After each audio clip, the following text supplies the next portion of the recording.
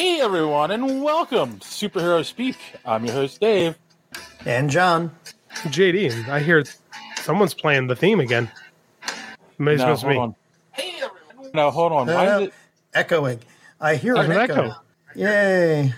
I don't know how to make this stop now. Oh shoot. Is somebody playing the Facebook stream or the Twitter stream or the YouTube stream?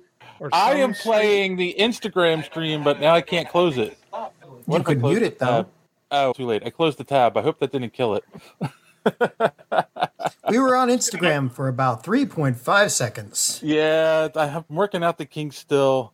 Oh man. Always those things. Technical difficulties. It is one of our staples. After 11 years, just don't be surprised. We're good at it. We are good at it. Take the dog. Sorry. No, I think we're still live. Oh, no. We're live. We're live on Instagram. Yay! So there we go. Okay. That is the new thing. We are now going to be streaming on Instagram as well. Fascinating. So that's a word for it. Oh. So anyway, how's everyone doing? John, how are you? Like I was telling you before we went live, I hit the triple play of respiratory diseases. I got the flu, then I went to pneumonia, and then that kicked off a really nice round of heavy bronchitis. After 2 rounds of antibiotics and a double dose of prednisone, I'm finally on my feet.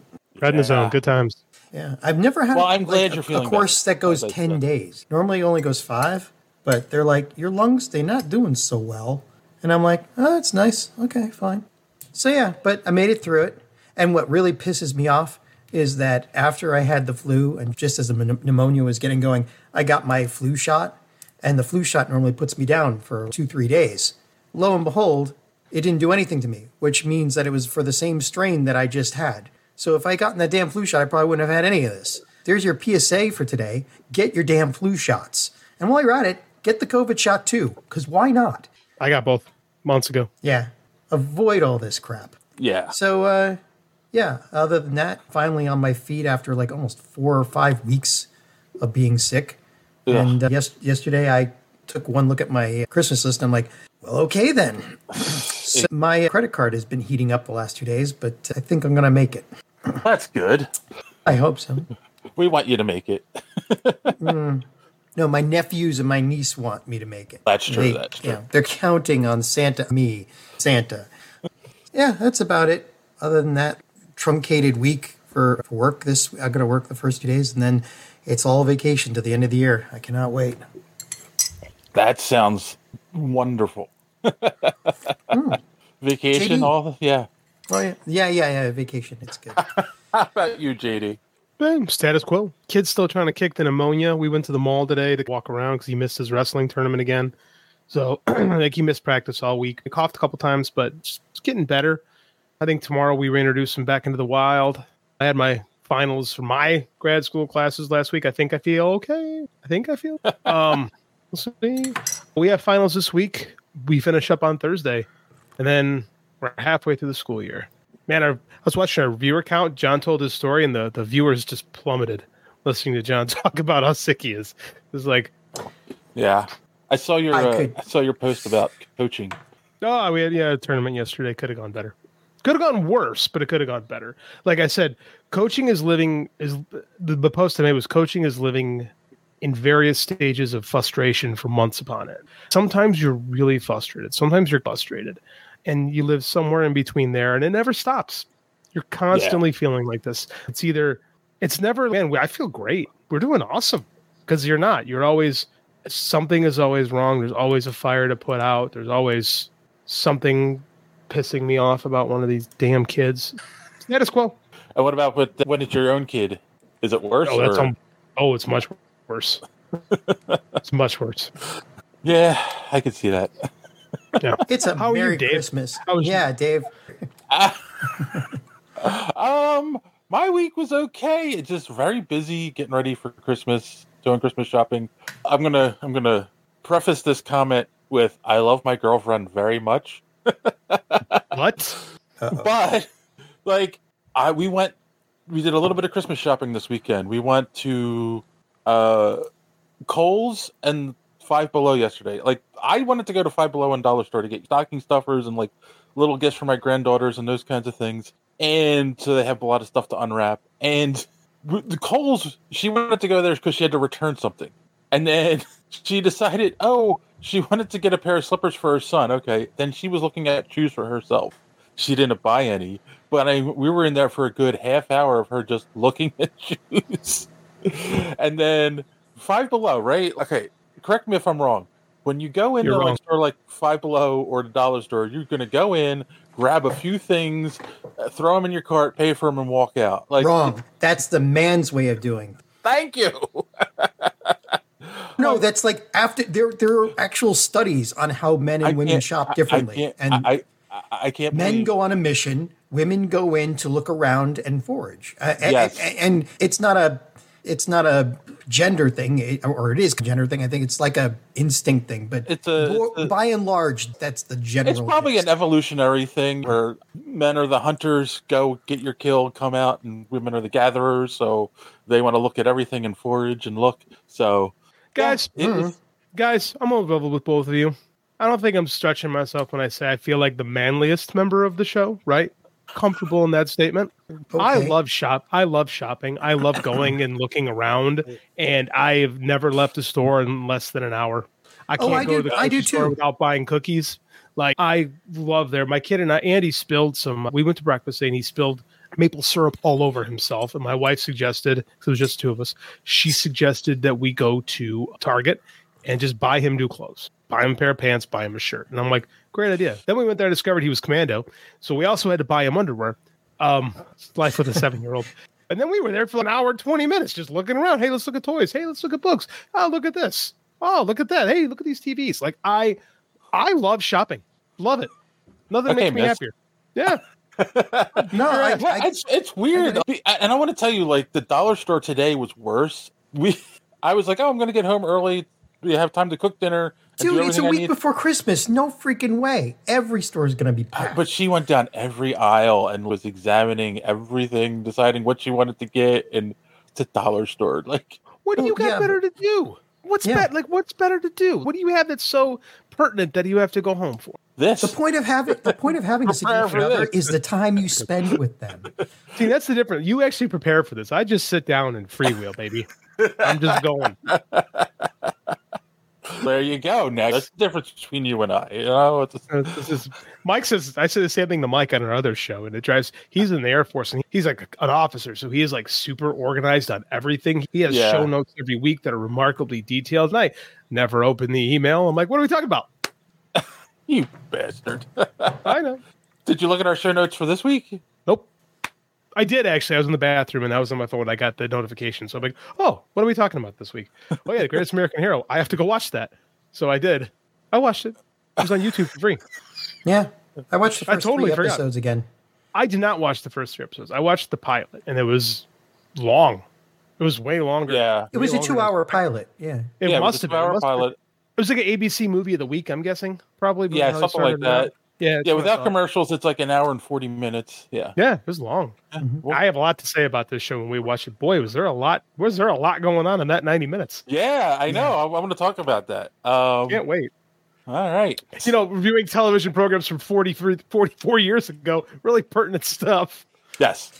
Yeah, we're right on top of all of it. But pertinent to our topics. This is a show we should have reviewed a long time ago. Agreed. Yeah, I'm surprised we didn't do it during COVID in retrospect. Yeah. And we were like, what the hell are we going to talk about? And one of the things I want to talk about, too, is like, this is a show that's beloved by at least Gen X. Because we grew up, it was the first superhero show that was ours. It was on TV. No, it wasn't the first superhero show on TV. No. And not the first one on the TV of Generation X. Like, it was ours. No. There was a little show called The Incredible Hulk with Bill Bixby that beat this. Yeah, but that was before us, really, technically. No. 2 years. It was in reruns by the time. And you had the Shazam ISIS hour thing, too. And the Amazing Spider-Man catastrophe that thing was in the late 70s. Like this, the Greatest American Hero is like a send-up of all, because there was like a wave of superhero stuff in the late 70s that came out, and this is like the send-up of. And it's pretty beloved because it's well written. We're getting ahead of ourselves. Yes, we're getting ahead of ourselves. Yeah. Yes, let's bring the mood down and do a little social media madness. Oh, at least you admit it this time. Okay, so first off, last week we said that Mark Ruffalo has come out and said he would love to do an Incredible Hulk movie, and that, of course, that's not going to happen because they don't have the rights to do a solo Hulk movie. But I did say, would people want to see that? And so Kassan, first off, said yes, but I want a savage, indomitable Hulk. This denigration of Hulk to something timid, more akin to a green man with muscles, is boring and almost unwatchable. Says a guy who's never actually read The Incredible Hulk from beyond, like Greg Pak. Continue. The Gorilla Brain podcast says he'd have to do his first one being he can make another. I don't blame him, but I think Ragnarok was a Hulk movie, really, when you think about it. It really was It was Planet Hulk. It was the closest we're ever going to get to a Planet Hulk movie that just happened to have Thor. Random Randy Savage said, so I was thinking about the Joe Fixit angle. You said it in Vegas. Hulk gets whammed by some demon or X-Men. He thinks he's Robert De Niro in Casino. Falls for a white hair vixen. Falls for a white hair vixen. White Queen ? He essentially has to steal these diamonds. Recruits an Ant-Man guy. Hilarity ensues. That's actually not a bad idea. There's something there. I don't love all of it, but there's something there. Yeah, I don't know. Do you think we would ever get Joe Fixit in live action, though? I don't know. I don't know. I don't Not know the way they're going. I don't know if Kevin Feige likes that kind of stuff. Like, he doesn't seem to have a penchant for the 80s.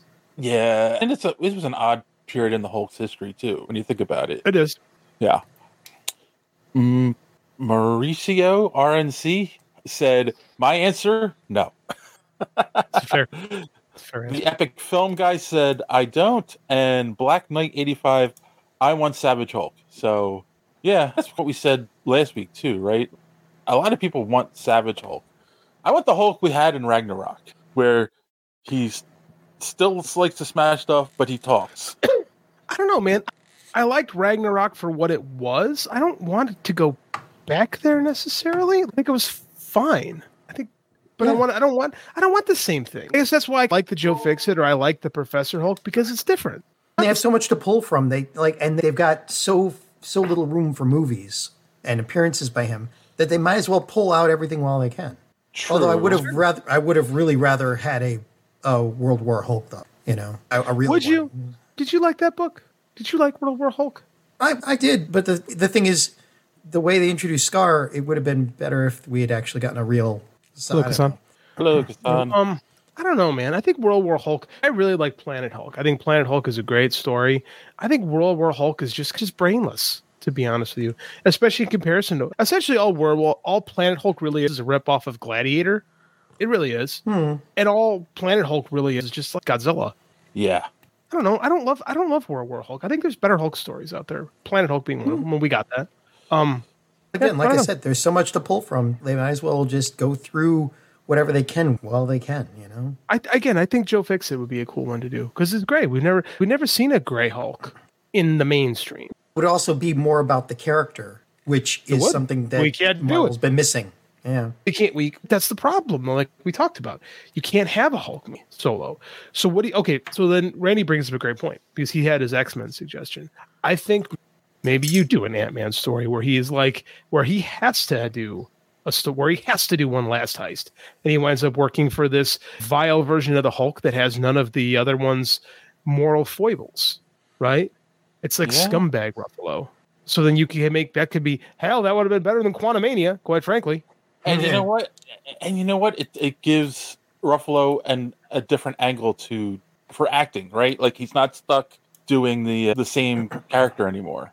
Yep. Randy says, telling you, make Hulk a heist movie and bring in the ex-cons from Ant-Man. I think that's great. I think that's one thing Quantumania sorely missed out on was those characters because they were the heart of the first two Ant-Man movies, especially Michael Pena.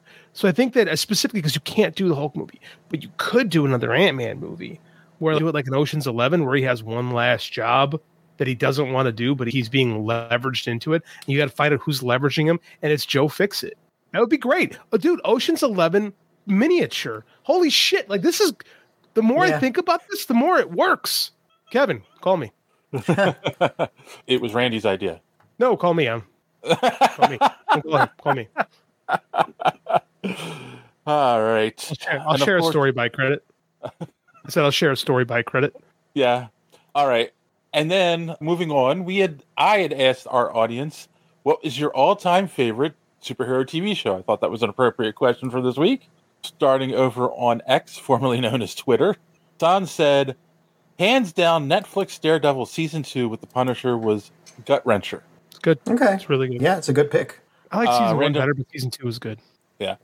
Random Randy Savage says, Justice League Unlimited is the best. It showcases B, C, and D list characters while still not treating their audience like they are 5. I agree. Justice League Unlimited was great. My favorite animated series, I think.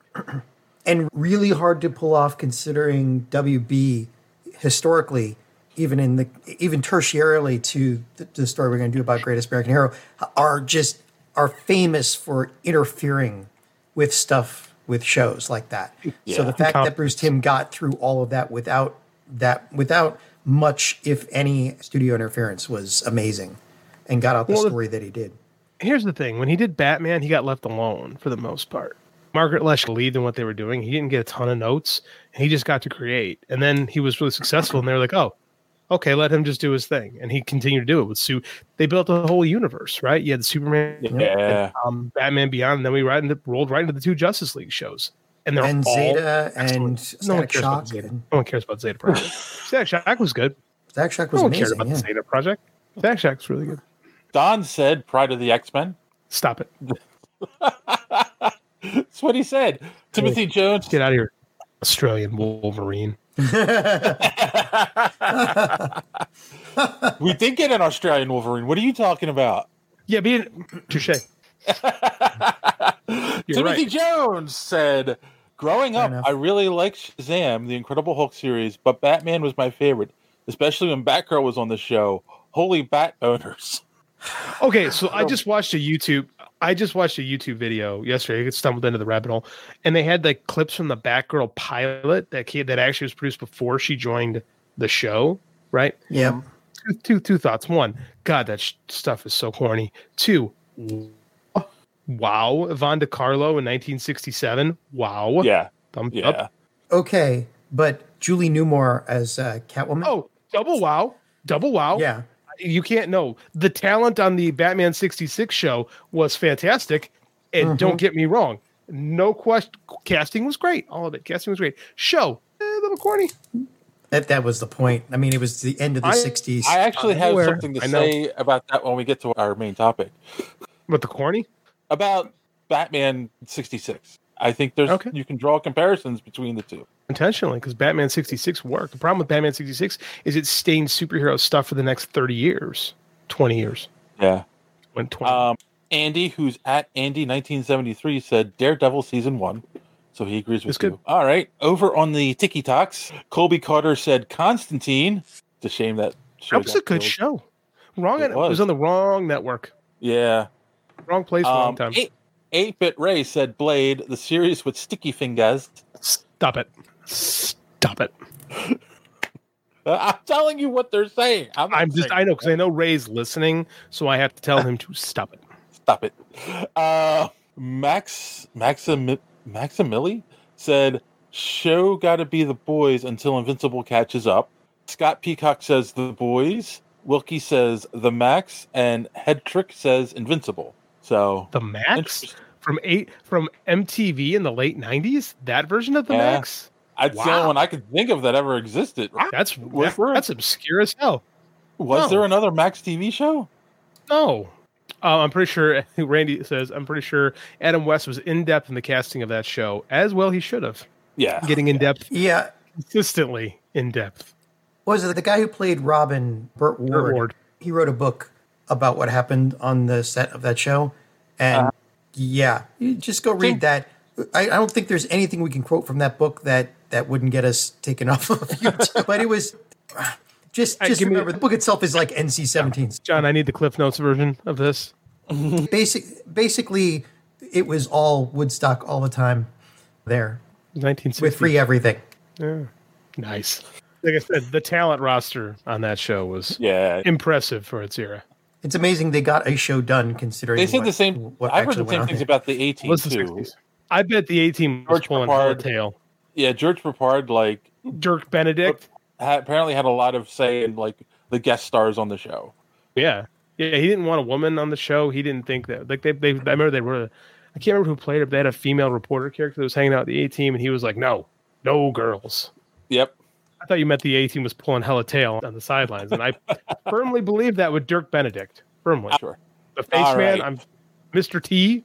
Yeah. And then finally over on Facebook, Drew Carlson said, X-Men is my favorite, but Batman, the animated series, holds up the best. Nope, scratch that. The Boys is my favorite. Can't make up his mind. I feel like we're on an island when it comes to the boys. I really do. Yeah, because it's just too brutal for me. Yeah. Too Maybe the- really just too I don't know, nihilistic. Yeah, it's just Yeah. us, man. Everyone else is on this train except the three of us, and we're like loners. And then Drew followed up with question for JD and the group. Oh, What do okay. you think about rumors of WBD's interest in WWE Raw? When Well, sir, wait, hold on. I know where this is going. Raw, when they already have an AEW, could WBD really afford $360 million for a TV show? Could advertising rev match a blockbuster ROI, return on investment? Could WBD grow, have Raw audience for 2 times AEW to 3 times to justify paying 3 times what AEW would cost? And are WBD in a position they could afford if they wanted to? They always seem to be a day away from bankruptcy. Wow. Okay, I knew where this was going. Drew, my first thing I'll tell you is you should listen to the Mike and JD show, which goes live every Thursday night on YouTube. We launch at 10:30 Central Time every Thursday night, where Mike Gilbert and I go into these discussions quite frequently. So cheap plug out of the way. Also, subscribe to the Mike and JD Patreon for more information. So thank you for that plug. What do I think? I think that there's a decent chance that WBD picks up WWE. It's not great for professional wrestling if that was to happen, because while WBD has not asked for, or WWE has not asked for exclusivity from the other contracts they have signed, I would find it hard to believe that WBD would want to keep both WWE and AEW on the same network. Anything is possible. Now, that being said, WWE is expensive, but it ain't the NBA, my man. They're going after another NBA deal. And so if they have the cash to spend on the National Basketball Association, which is literally TNT afloat, like that's their number one show is basketball.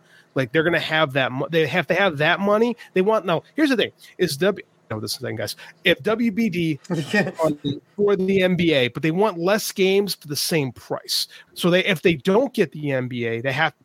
I think that's where WWE is, because I'm of the mind of the people that firmly believe that WBD owns points in AEW, right? So Tony Khan has the products outside of the WBD window. That's what I think. Would I be surprised if they pick up Raw? Yeah, a little bit. But at the same time, I wouldn't be, because the stories are out. I do think that either USA or Amazon will pick up Raw, though. That is my prediction. For more on this, please listen to the Mike and JD show, part of the Voices of Wrestling Network, every Thursday night on YouTube. Subscribe to our That Patreon. is one of the longest commercials we've run.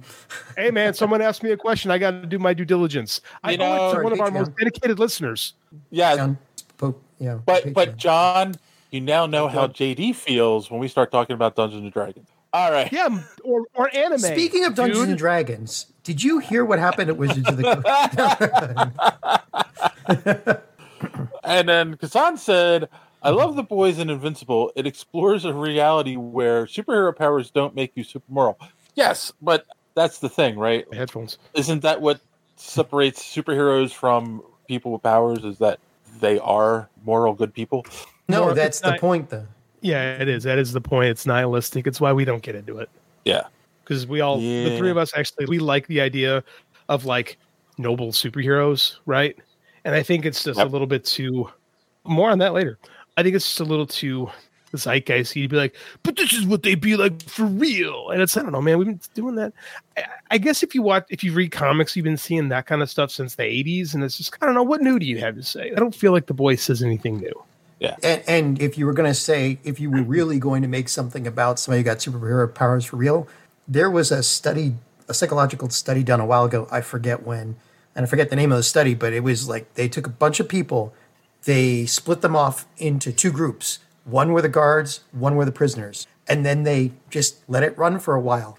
And the idea of power corrupts and absolute power corrupts absolutely.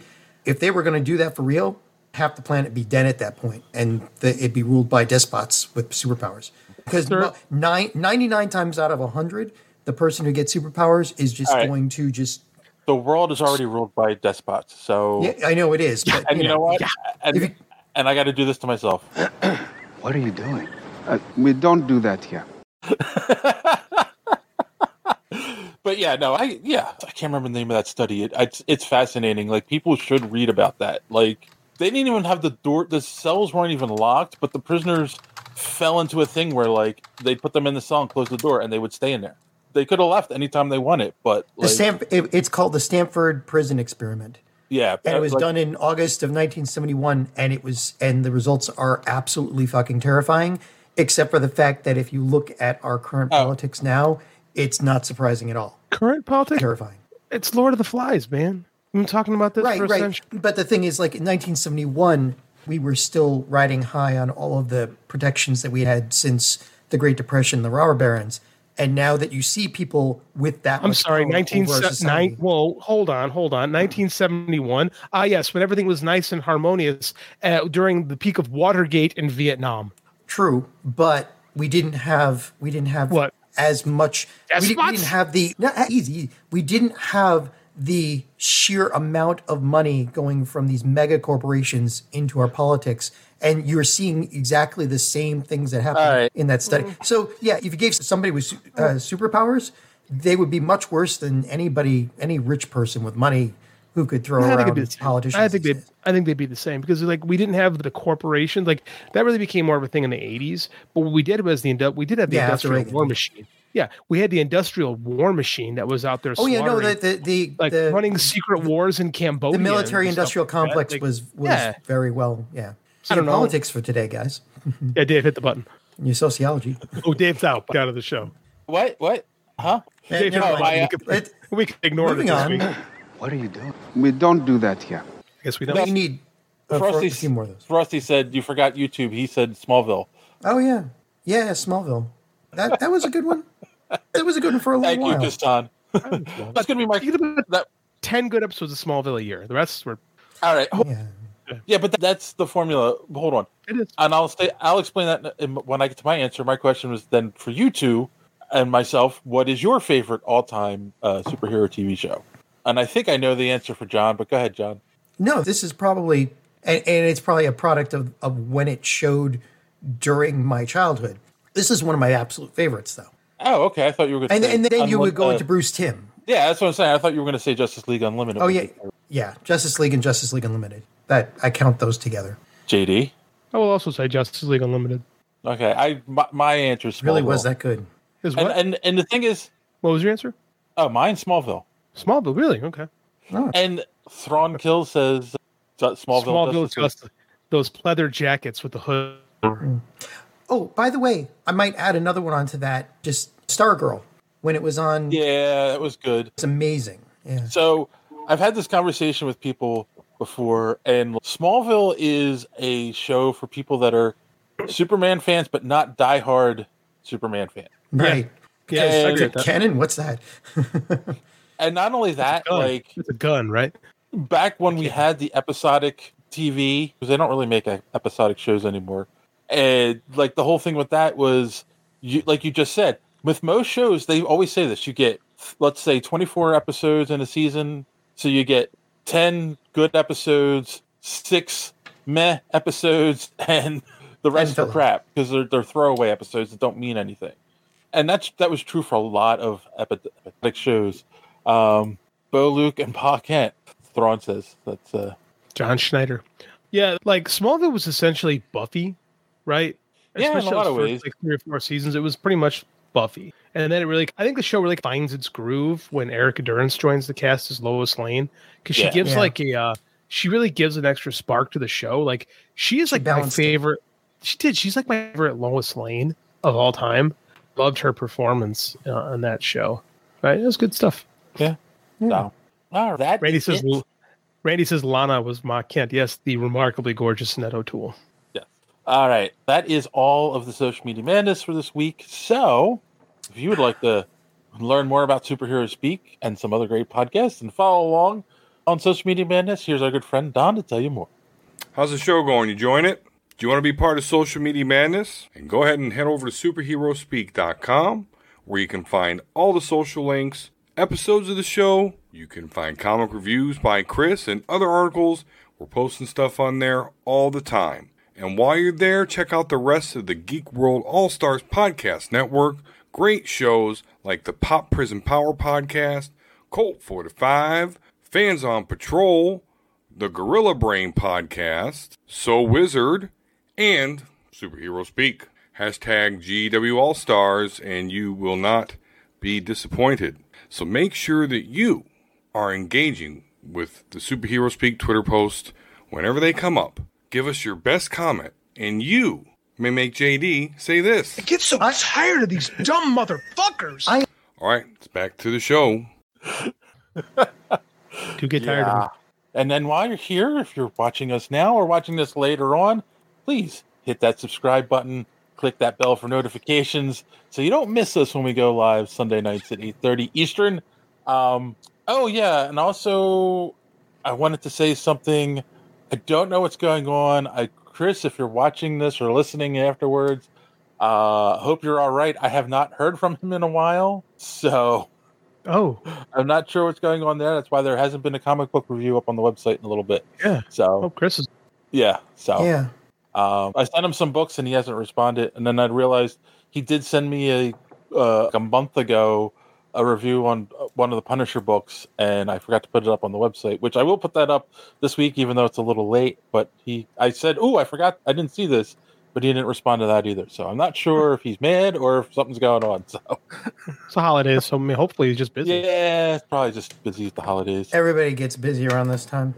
Yeah. All right. Well, on that note, we'll take a quick commercial break. Oh boy. Yeah, I haven't gotten a new one yet. Oh man. We'll be right back with some news. Okay. Some podcasts are like this. I think someone put it lightly and quite cleverly. It's like girls aren't lesbians aren't turned off by dicks. They're turned off of what's behind them. And I was like, yo, fuck yeah. What's behind a dick? A butt? The man. Oh.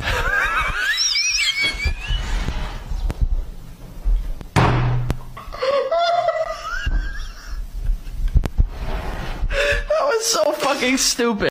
And some podcasts are like this. I have an upsetting opinion. I'm ready. A corn dog is a tamal. F off. What? No, hold on. Think about it. You need to F off. It's like a loose corn-based batter that's cooked around a central filling. Am I crazy here? Central filling. Am I crazy? Am I crazy here? Yeah. A corn dog shares so many more similarities to a tamal than a Wellington. I disagree. I think the corn dog is more related to fried catfish than it is to tamale. I like how I looked at the graphic to see what a corn dog is. Fried catfish, what is that? But only one podcast is where you can get in-depth analysis like this. Putting up all the equipment, talking, the dude's putting on gloves as they're shutting things down. It's just like weightlifting gloves. Fuck you. You thought you were going to come out on top, huh, Steve? Yeah. Now he beat you. No. Fucking bait. Now we... I don't care who I are before you beat the record. The machine is ours. Your wife, your children, they're ours. Now we beat you. Destroying this cabinet with no survivors.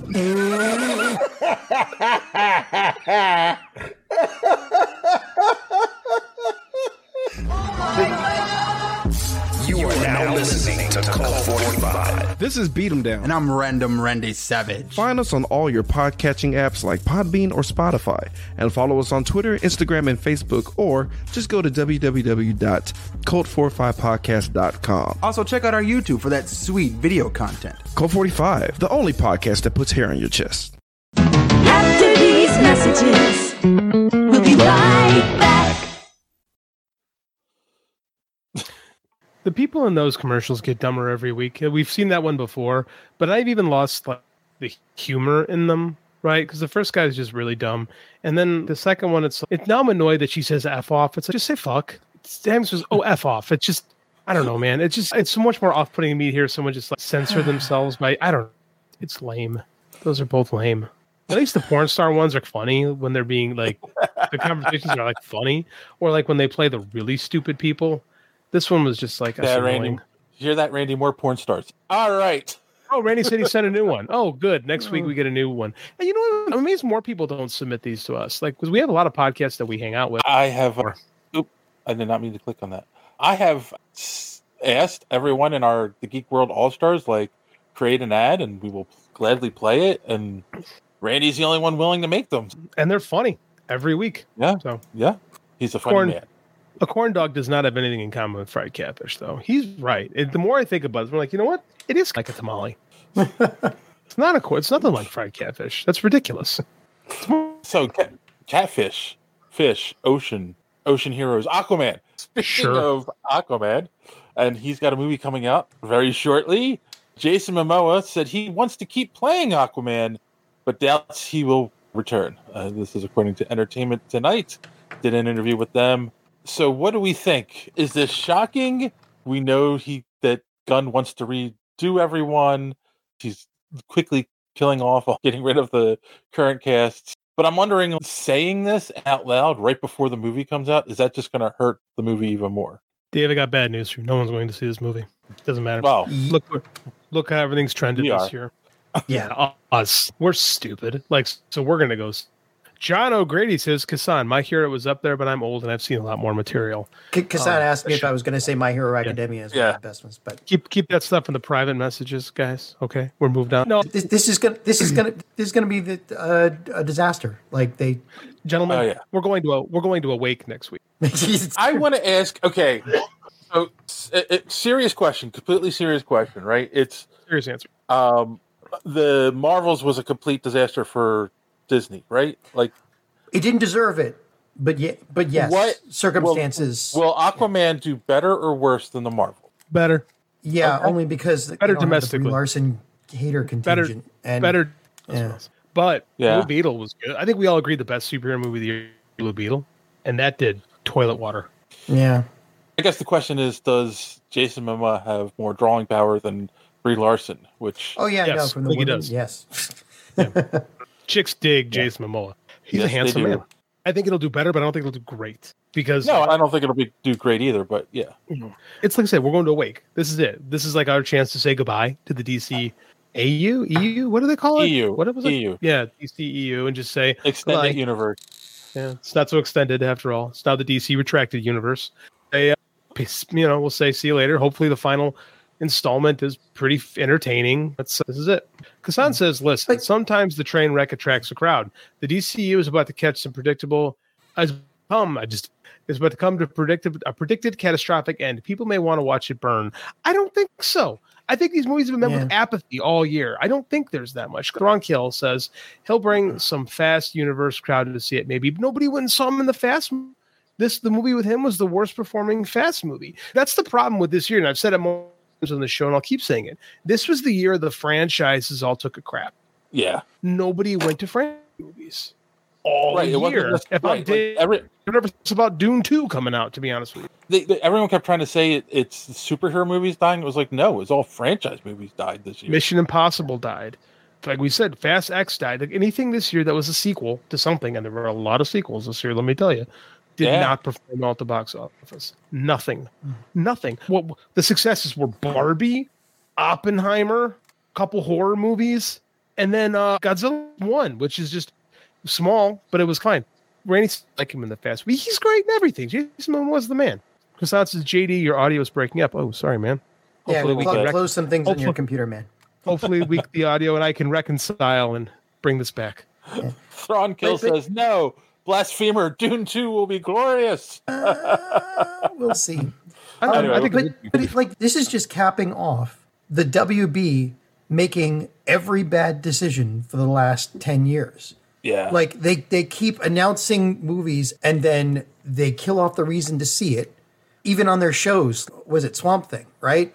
They announced that they were canceling it the day before the streams went live. What the hell? And then the Batgirl movie and all this, they have every decision they're making is from a CEO point of view of, I have to keep our stock up, and not from anything that would have actually helped the company. David Zaslav. Okay, and at the same time, the stuff they have released has been bad. They brought Michael Keaton back to Batman this year, and no one cared.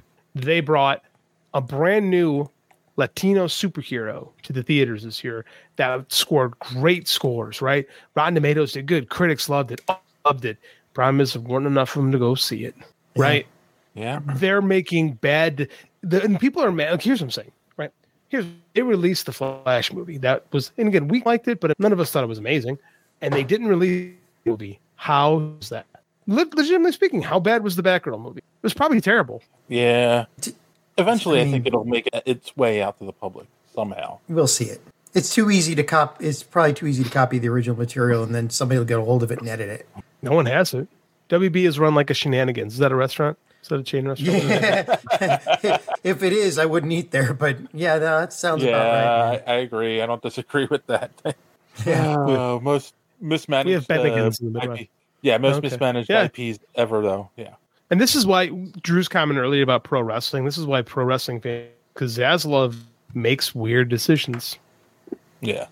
Makes weird decisions. He's making CEO decisions about stock prices. He's not making a decision that would actually help the stock price. Because CEOs these days just have no fucking clue about it. Here's the problem. Here's the problem with David Zaslav. Nothing he's done has helped their stock price. They're still billions of dollars in debt. Yeah. In fact, all the decisions he's made has just hurt them more. And at some point, they may get rid of him. And when they get rid of him, it's going to pull the cord on his golden parachute. They'll have to pay him like $20 million to leave, his last FU as he walks out, and he'll get hired immediately by another company because that's how CEOs like that work. Kassan Warren says, actually, I was listening to a podcast called The Critical Drinker, funny, who was very vocal against. He investigated the plot. He thought it might actually be good. Sir, let me tell you about a man who spent 4 years rallying for the New Mutants movie because he thought the concept sounded fantastic. A bunch of mutants trapped in an insane asylum and having to figure things out. Oh no! I thought for 4 years this movie is going to be something. New Line doesn't know, like they're just being harsh because New Line's dying. This movie is going to be good. I'm telling you guys, the trailer looked good. I was all about the New Mutants. It had Anya Taylor-Joy in it. Anya Taylor-Joy. It had the short Game of Thrones.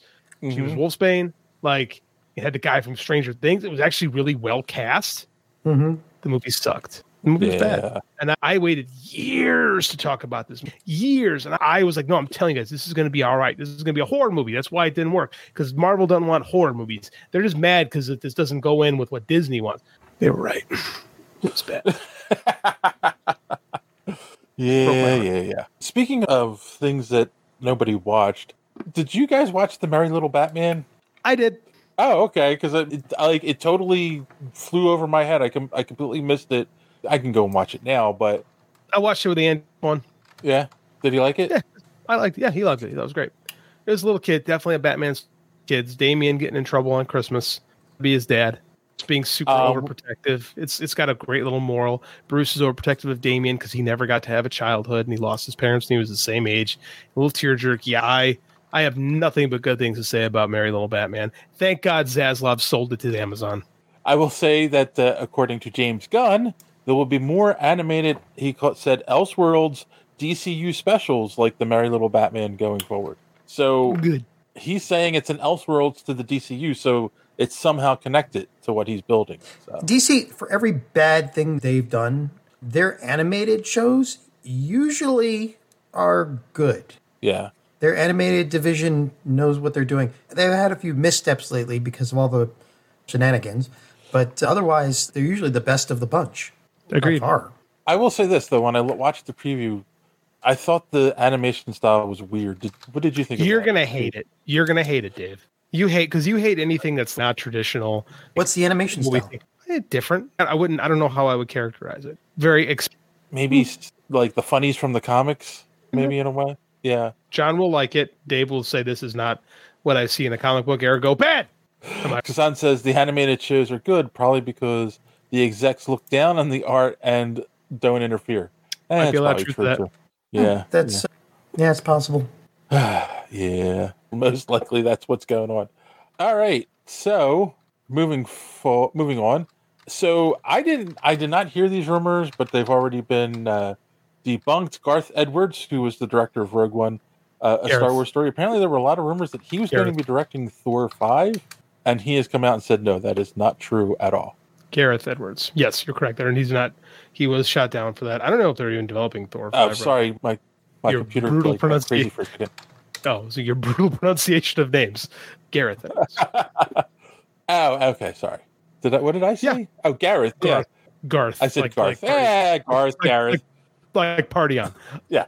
No, I don't even know, man. They haven't announced yet. Marvel's in a weird place right now, but we don't really know what's happening. Jonathan Majors, they don't either. Maybe no. That's the thing. For the first time, I feel like Kevin Feige's. I don't know what the fuck to do. Do we want a Thor 5? Honestly, I do not.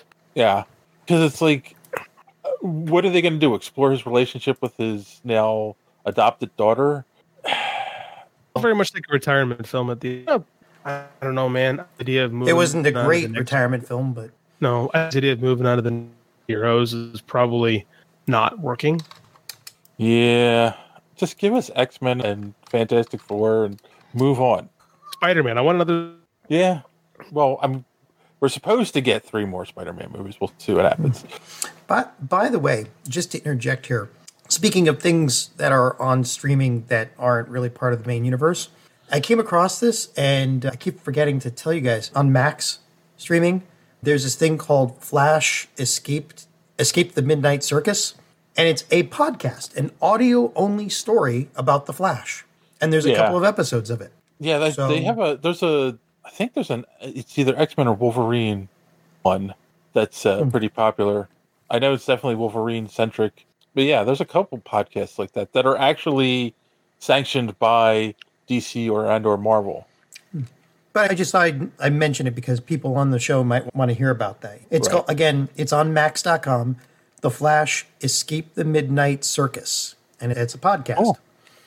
All right. Sorry, having problems. Technical difficulties. Yes. My bad. And Randy says, bring back Luke Cage. Great advice. At least give us a finish to that storyline, for crying out loud. Nope, never going to happen. Coulter, that's going to forever trigger my OCD. Coulter was never returned to the role, unfortunately. They call it an audio drama, John, according to Kassan. They do. Thank you, Kassan. They have one for Batman. Yeah, I knew that. Big Finish been doing them for Doctor Who for decades.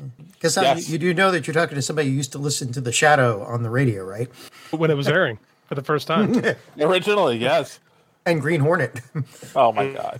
All right. And then our last little bit of news for this week. Who knows what evil lurks in the hearts of men? John O'Grady knows. That's from The Flash. Yeah, I do. I keep a list. Okay. What? That's Randy's replying to Kassan. Ooh la la, someone is getting late in college. Oh. Audio drama, correcting you. So anyway. Our comments that took me a second. Fighting each other. Over on Threads, apparently James Gunn posted this was picked up by Variety. He said that one of the worst elements in recent superhero movies is what he calls cameo porn. Oh, we've never seen that in comic books before. Especially he's not wrong.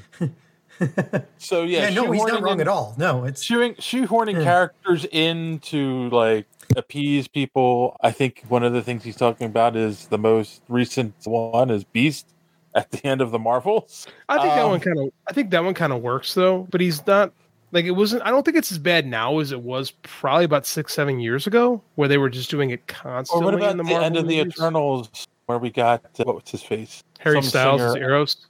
Yeah.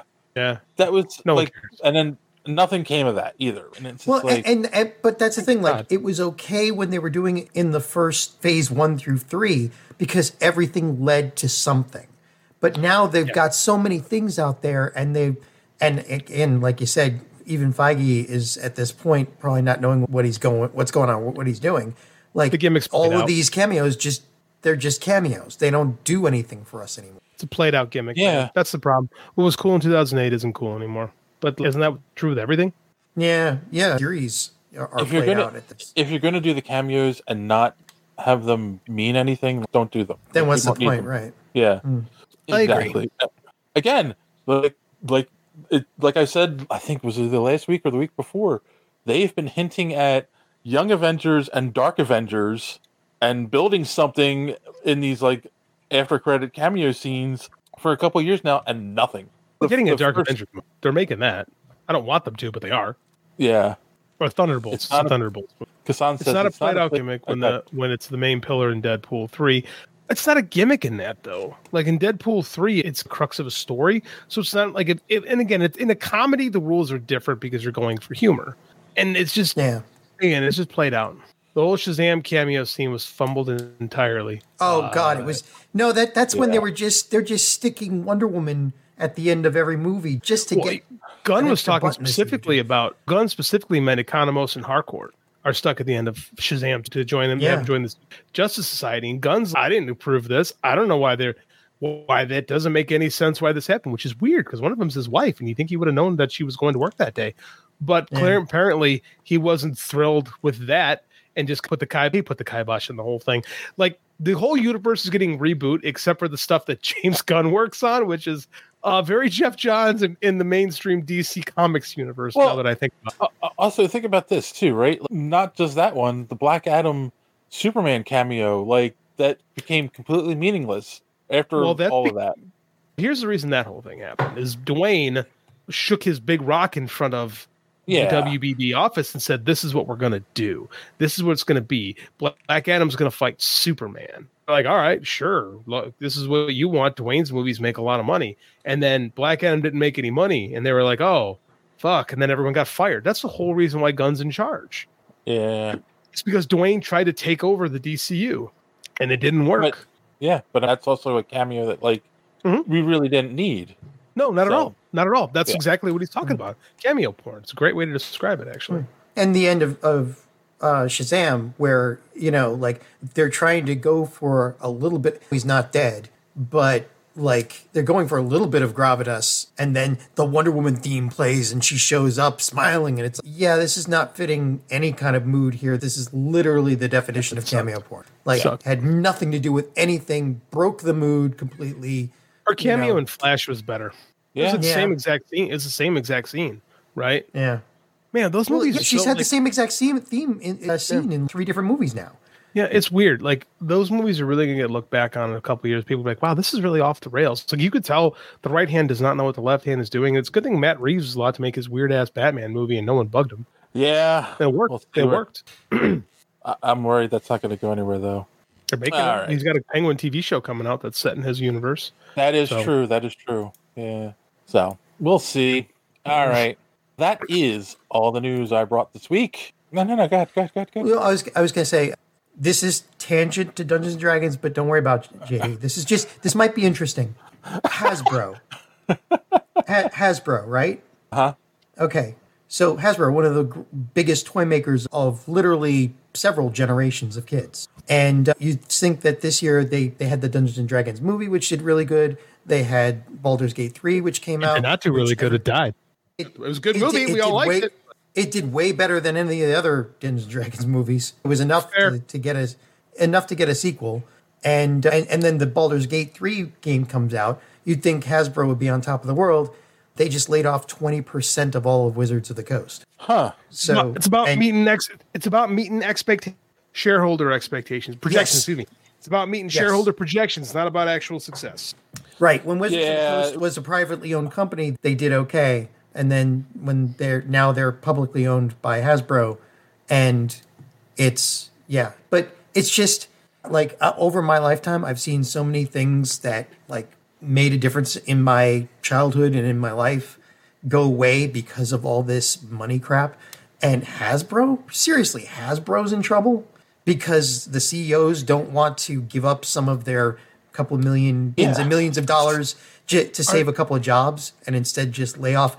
Like the guy from Larian Studios who made Baldur's Gate 3, he said almost everybody he knows that he worked with for Baldur's Gate 3, all the art directors and artists and all that, they're all gone from Hasbro. Are they broke? Are they broke? Or are they just trying to meet projections? Because that's the easiest. They're thing meeting to do. projections. Yeah, That's what I'm saying. There's a difference between being broke and underperforming what Wall Street expects. And the easiest way to fix that is to fire a bunch of people and make the people who are still there work 10 times harder. Yep. That's what CEOs do. That's how corporate America teaches us. Like, it doesn't matter how. I've been reading a lot of stuff that's interesting about how having a private company is actually much better than having a public company, because then you don't have to do this. You can run the company the way you want to. You don't have to answer to a board. Sure. Like, you don't have to answer to a board. Like, it's just, maybe you don't make the volumes of money, but the companies are so much more difficult to run this way.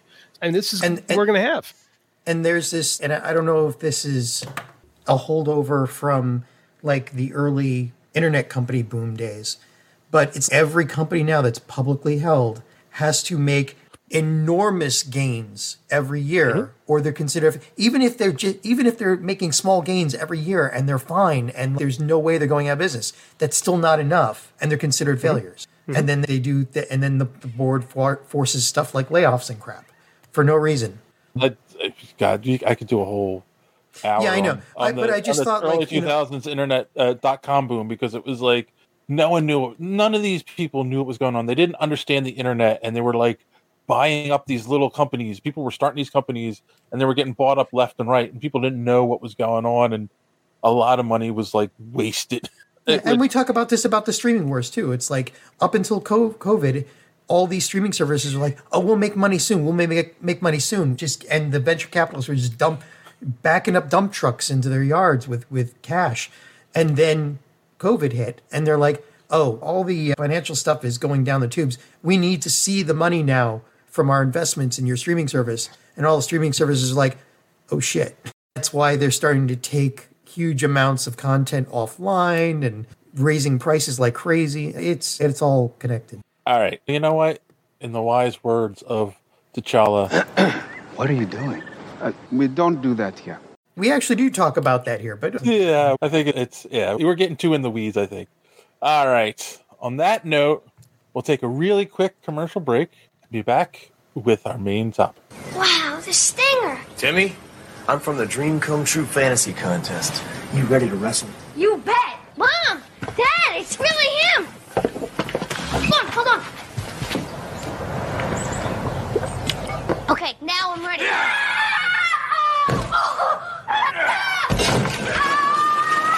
It looks so real. Don't count on Sprite to do anything but quench your thirst. Wanna go 2 out of 3? After these messages, we'll be right back. I'm not a wrestling guy, but that commercial makes me laugh every freaking time. It's a childhood favorite of mine. God, I love Sting. He's retiring this year at Revolution in February. Oh, yeah. He's 64. Holy crap. Mm-hmm. See, look, I played that in honor of A, it's a throwback, and B, you had so much wrestling talk earlier in the show. There you go. Appreciate it. My favorite All wrestler. right, guys. We are, you have the math to prove it. We watched an old show. Look at what's happened to me. I can't believe it myself. Suddenly I'm up of the world. It should have been somebody else. Singing the song. Believe it or not, I'm walking on it. Is that not like the TV theme song ever? Seriously? That song made it to number 2 on the Billboard charts. Legitimately, it was a hit. Like, it's a legitimate hit. Yeah, who was I can't think of his name. The guy Mike Post. Mike Post was the guy who wrote the song. It's a different singer, but I figured it was a singer. But Mike Post did everything. Also did Tales of the Gold Monkey, The Quest, Powers of Matthew Starr, A-Team. I have no idea what those shows you just mentioned. Okay, A-Team. Hill Street Blues. I know the A-Team. Hill Street Blues. Like almost every Hardcastle McCormick, Murphy's Law, like almost everything that you can think of. Everything from the 80s. Quantum Leap. He did all the songs for Quantum Leap. Yeah. The good Quantum Leap, not the shit one that's on Peacock now. Yeah. Silk Stockings, Great Pretender, Doogie Howard. I know the Silk Stockings. That was on after Monday Night Raw, and then every week saw many an episode of Silk Stockings at 12. He also did Cop Rock, so I don't know if he still writes that. But. So is Greatest American Hero, for those who don't know, It was a TV show that ran from 1981 to 1983, 3 seasons on I think, was it ABC? ABC. It was ABC originally, yes. Yeah, ABC, starring William Katz, Connie Selica, and Robert Culp. Robert Culp, who was a national freaking treasure. He's fantastic. And, he was amazing. And you guys ever see the Star Wars William Katt auditions with Kurt Russell? Yes. For Luke Skywalker and Han Solo, and these guys are good actors, and it doesn't work. It's funny because there's a lot of stories about when they were making that movie and everyone auditioned.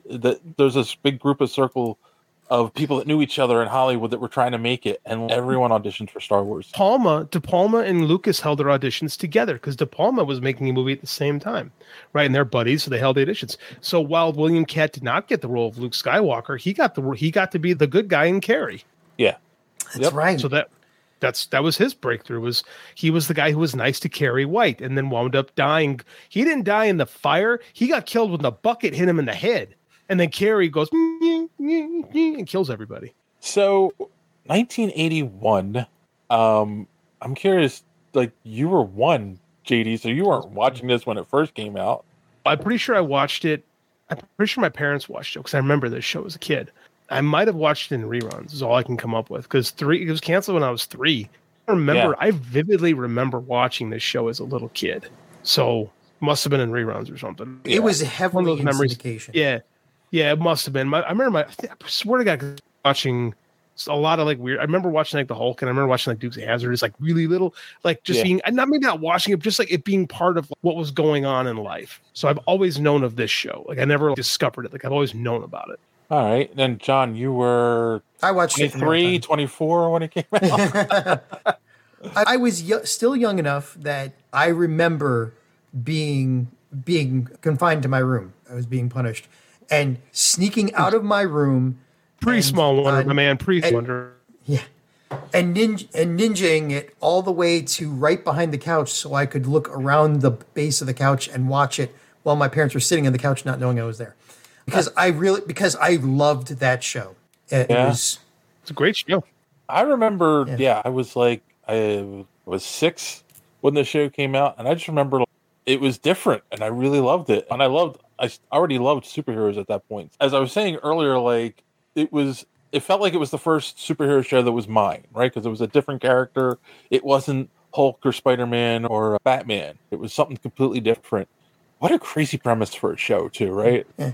It was done by Stephen J. Cannell, who had just formed his own company, and he wanted to do a show where he subverted the idea of here's a superhero. He wanted to make it about the characters and the effects of being a superhero on this person, Ralph Hinckley, and all the people around him. And he didn't want it to be the serial save the day every episode. Very much like, imagine The Boys if it wasn't nihilistic. Yeah, exactly. That's like if the boys didn't hate humanity and the idea of superheroes in itself, like this is what it is. Like it's very charming. Like I don't know, man. I loved watching this. That's very cool, Joseph. Appreciate you jumping in. Let's talk about this trailer. Let's talk about the pilot. This is what this is. We watched it. It's essentially, I was amazed how long it was because like I saw this on YouTube. This is the first episode is available on first few episodes I think are available on YouTube for anybody to watch, and it's an hour 40 minutes long. So this was like definitely premiered as a 2-hour made for TV movie, which was a thing in the 70s, 80s, and 90s where people just made movies directly for. A lot of times it was to jump television show, and this is what this was. Yep. Dave. So anyway, it's right. So he made this. Egon.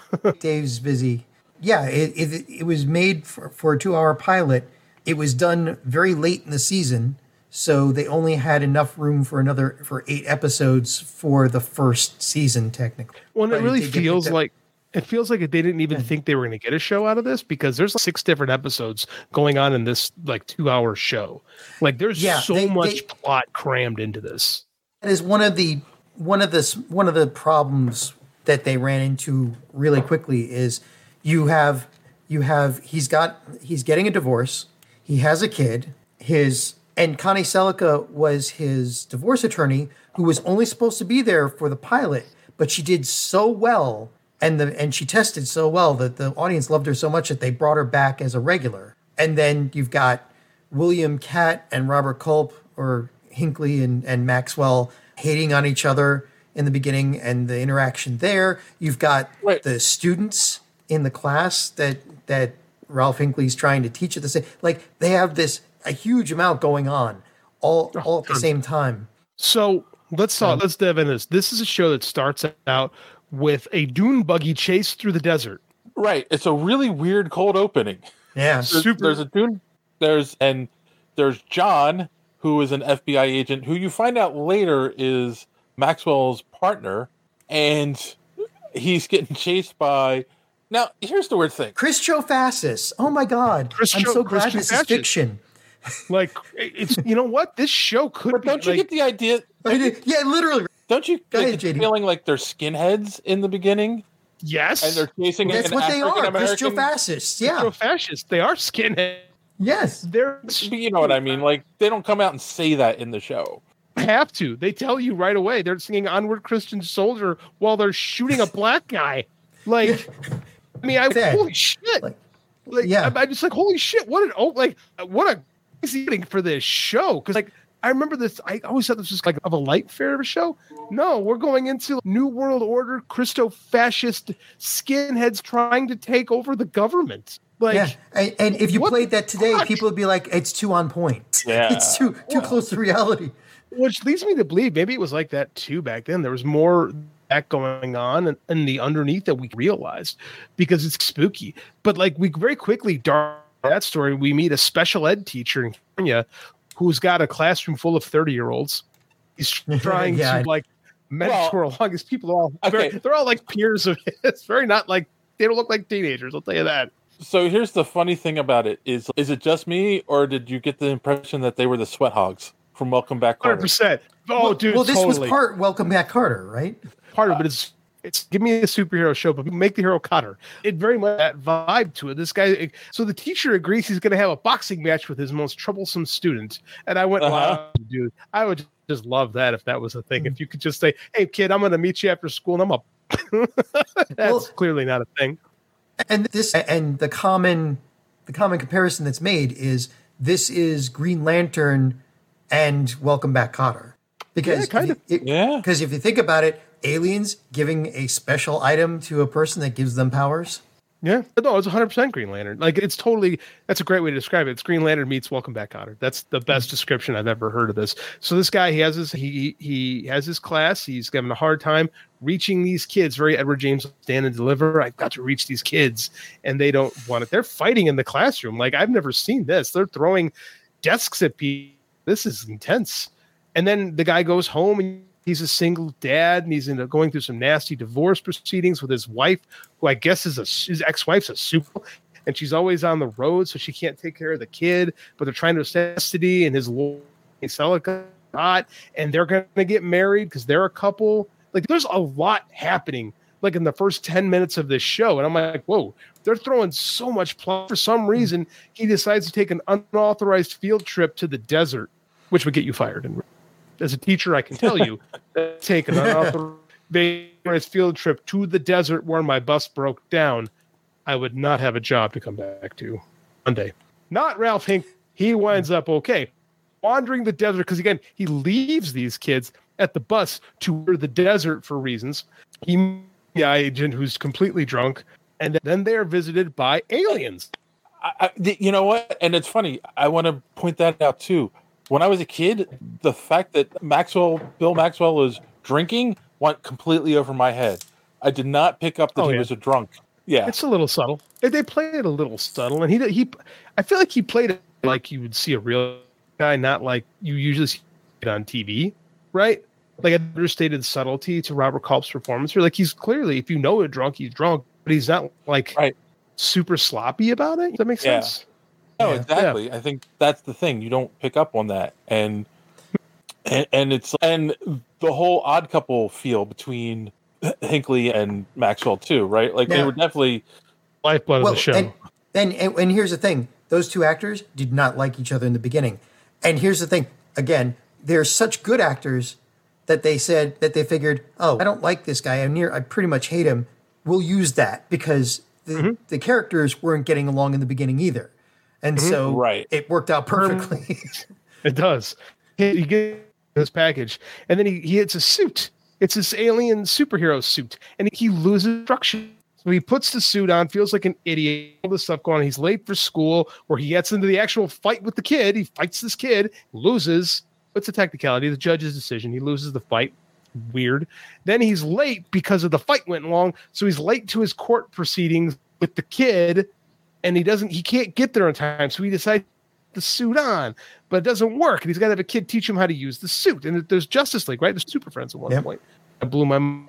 And the suit gets to work, and then they lock him up because he hits a wall and he passes out, and the cops arrest him, and there's a prior to get information for the ex-wife's. There's so much going on. And then they lock him up, and then you find out he has ESP powers, and he sees that Maxwell is being captured by the fascist skinheads. And he's like, I gotta save these guys. I don't know how. And he just discovers he has superpowers. Then his de facto girlfriend attorney's like, you're fucking nuts. You are fucking nuts. And he goes, no, I can fly. And she's, oh, this is fucking nuts. This is the show. It's 90 minutes of lunacy. Yep. Excuse me. And yet the whole point is that what really grabs you is that these actors like William Katt makes you feel like he cares. 100%. He cares.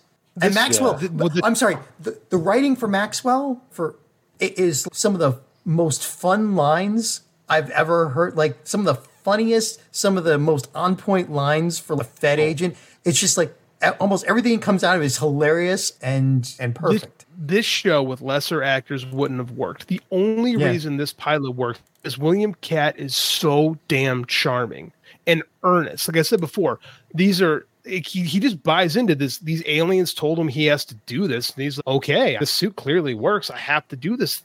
And he's so convincing. He cares so much. You feel how much he loves his son. You feel how much he loves his students. Like he feels honor bound to do this thing. And he clearly loves his attorney, played by the super gorgeous Connie Selica, who's like way in over her head. Like the character. That's why this whole is the character relationships in just a 90 pilot. Like they throw a lot at you, but is so like perfect, and the whole thing just it lands. It works in a way it probably shouldn't. Yeah. Just as an aside, this Joseph guy, I think that's an AI. I don't think that's I don't think that's a real person. Yeah, that's fine. We just don't pull up his comments anymore. Yeah, and I don't know how to block them on here yet. So we'll you have to go to X and block them. Fine. So but that's got the feeling of it. See, our wonderful new AI era. Somebody's trying out an AI and they're spamming us. Yeah, and again, they've said that it's lightning in a bottle because they have tried several reboots since then. It's never works. It could work. The problem is that the concept of the show, which is to subvert the superhero genre, right? I think the rights right now are owned by Disney, and Disney is already having trouble with superhero genre, and they've nixed several interesting ideas of bringing it back over the last 20 years. Disney's to the superhero genre. Invert. Say that again. You broke up there, man. Sorry about that. Disney's having trouble verting the superheroes, let alone inverting it. Yeah, true. Yeah. So this is a great show. This is a great show. This pilot episode is a better.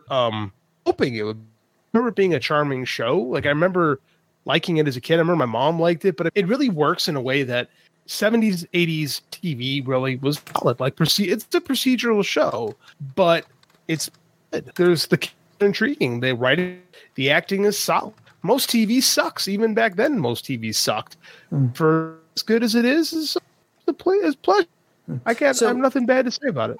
The show had some trouble because literally, I think it was a day or two after the pilot aired, John Hinckley Jr. tried to assassinate the president. Oops.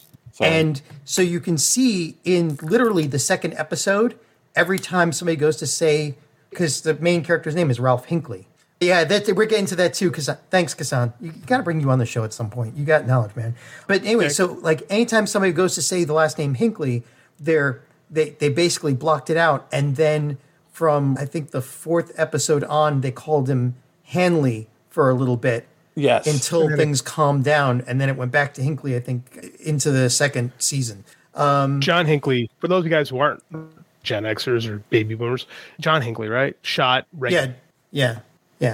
And he's literally, John Hinckley Jr. is the reason why we had an assault weapons ban for a couple of years, and it didn't last, unfortunately. Did not last. So anyway, so that was fun. And going back to what Don said, and good find, Kassan. I had that on my list too. So WB suit, and again, we said, his powers are more like Green Lantern, but WB didn't like the fact that he's got all these powers and he's got a cape. That's like Superman, and they tried to sue him. They tried to sue ABC, and it was are they wrong? The powers aren't like Green Lantern. The powers are closer to Superman. The concept of the show is you put on this suit, you could be Superman, but at the same time, like it's a pastiche. Like it's not like the idea of the DC did national publication time did not win the lawsuit with Fawcett Comics over Captain Marvel. Fawcett Comics went out of business, so they eventually just they settled the suit because they had nothing left. Right. And then DC was able to buy the character basically on the chopping block because the company didn't exist anymore. This is what he does is they see someone that's in a cape, they go, "That's our property. We're going to sue you." And I'm glad that because there's enough differences, and the idea is it's parody. It's a parody of Superman, but it's not like it's very much a parody is a harsh term because when you think of parody, you almost think of something mean spirited. This is a more of an homage, right? Like you're paying a homage to it. Like you're showing that, man. Well, it's a subversion. Like it is a subversion, but at the same time, it's not mean spirited. No, not at all. No, and absolutely. So and I don't know. Let's see. I've got other things on my notes. Faye Grant, like the two main students. Faye Grant were played by Faye Grant and Michael Paré. Faye Grant went on to be like the main lead in the V series. That's where I remember her from. Yeah. It's really so. And she was on Seventh Heaven and a whole bunch of other stuff. She hasn't been in much lately. Michael Paré went on to do some other stuff. I didn't really follow his career, but he was supposedly he did really well.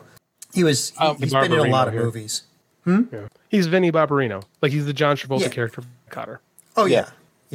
He was also in Streets of Fire, The Philadelphia Experiment.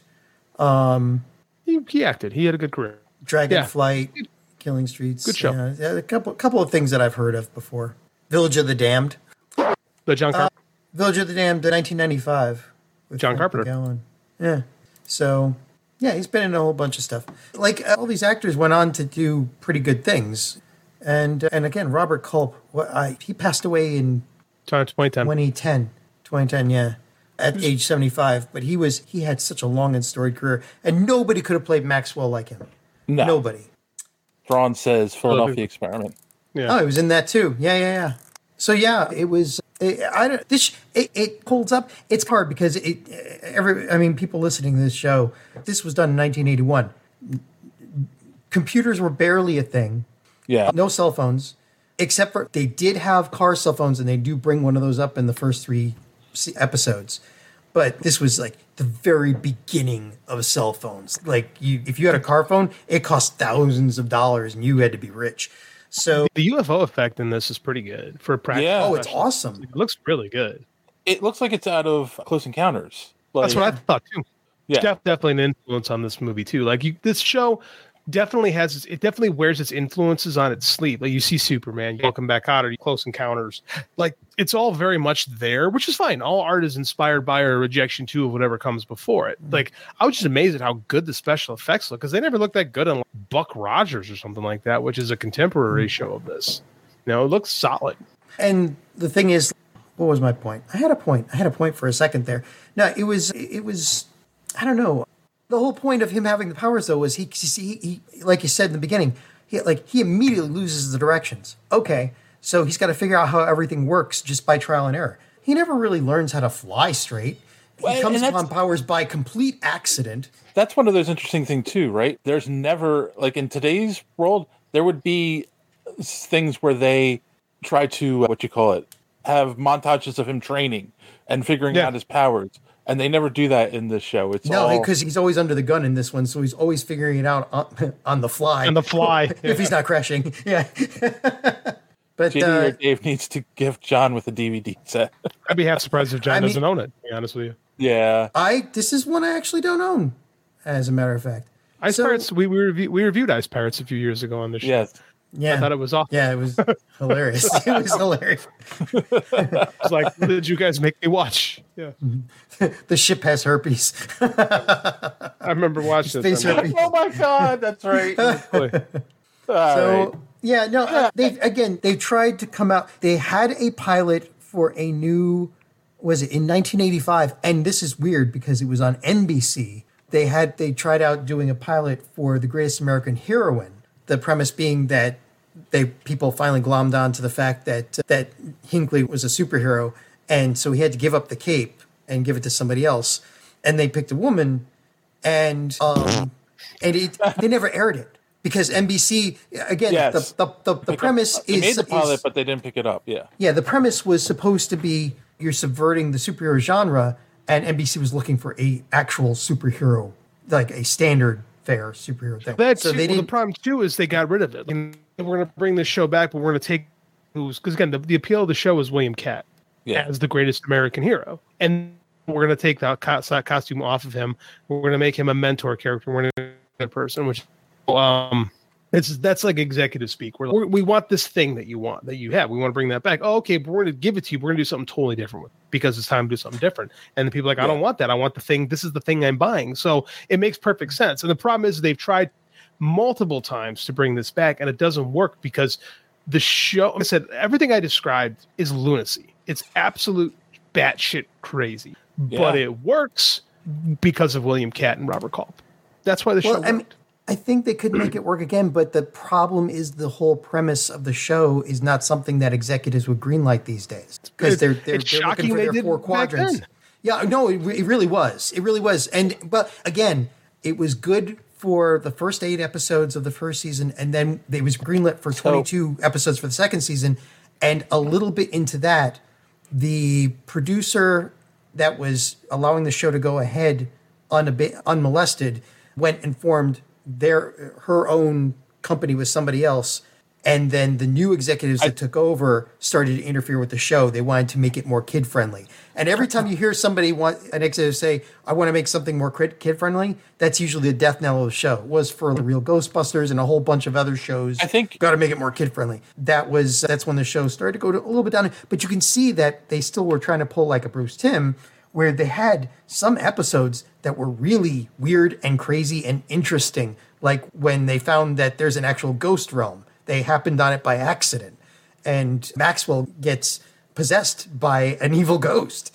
And that was a really freaking creepy episode, and it was awesome. I do think, though, real quick, my opinion is, in the 80s, I think a TV channel, and even beyond that, they might be looking for a superhero show where they don't have to pay for an IP. Mm-hmm. Where today they want an established IP to have a guaranteed audience. But it is an established IP. My wife, when I showed her the poster, she says, "Oh, I've seen that shirt at Walmart." Yeah.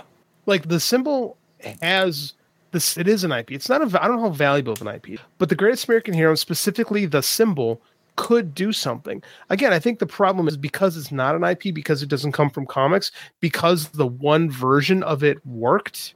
Yeah, it struggles. It's like when people try to bring back Knight Rider, but it never has Michael Knight, like never has David Hasselhoff. Doesn't work. That's especially stuff from that era is so associated with the people in it. Like the Hulk could come back because the Hulk came from comics, right? It's not necessarily, you didn't need Bill Bixby and Lou Ferrigno.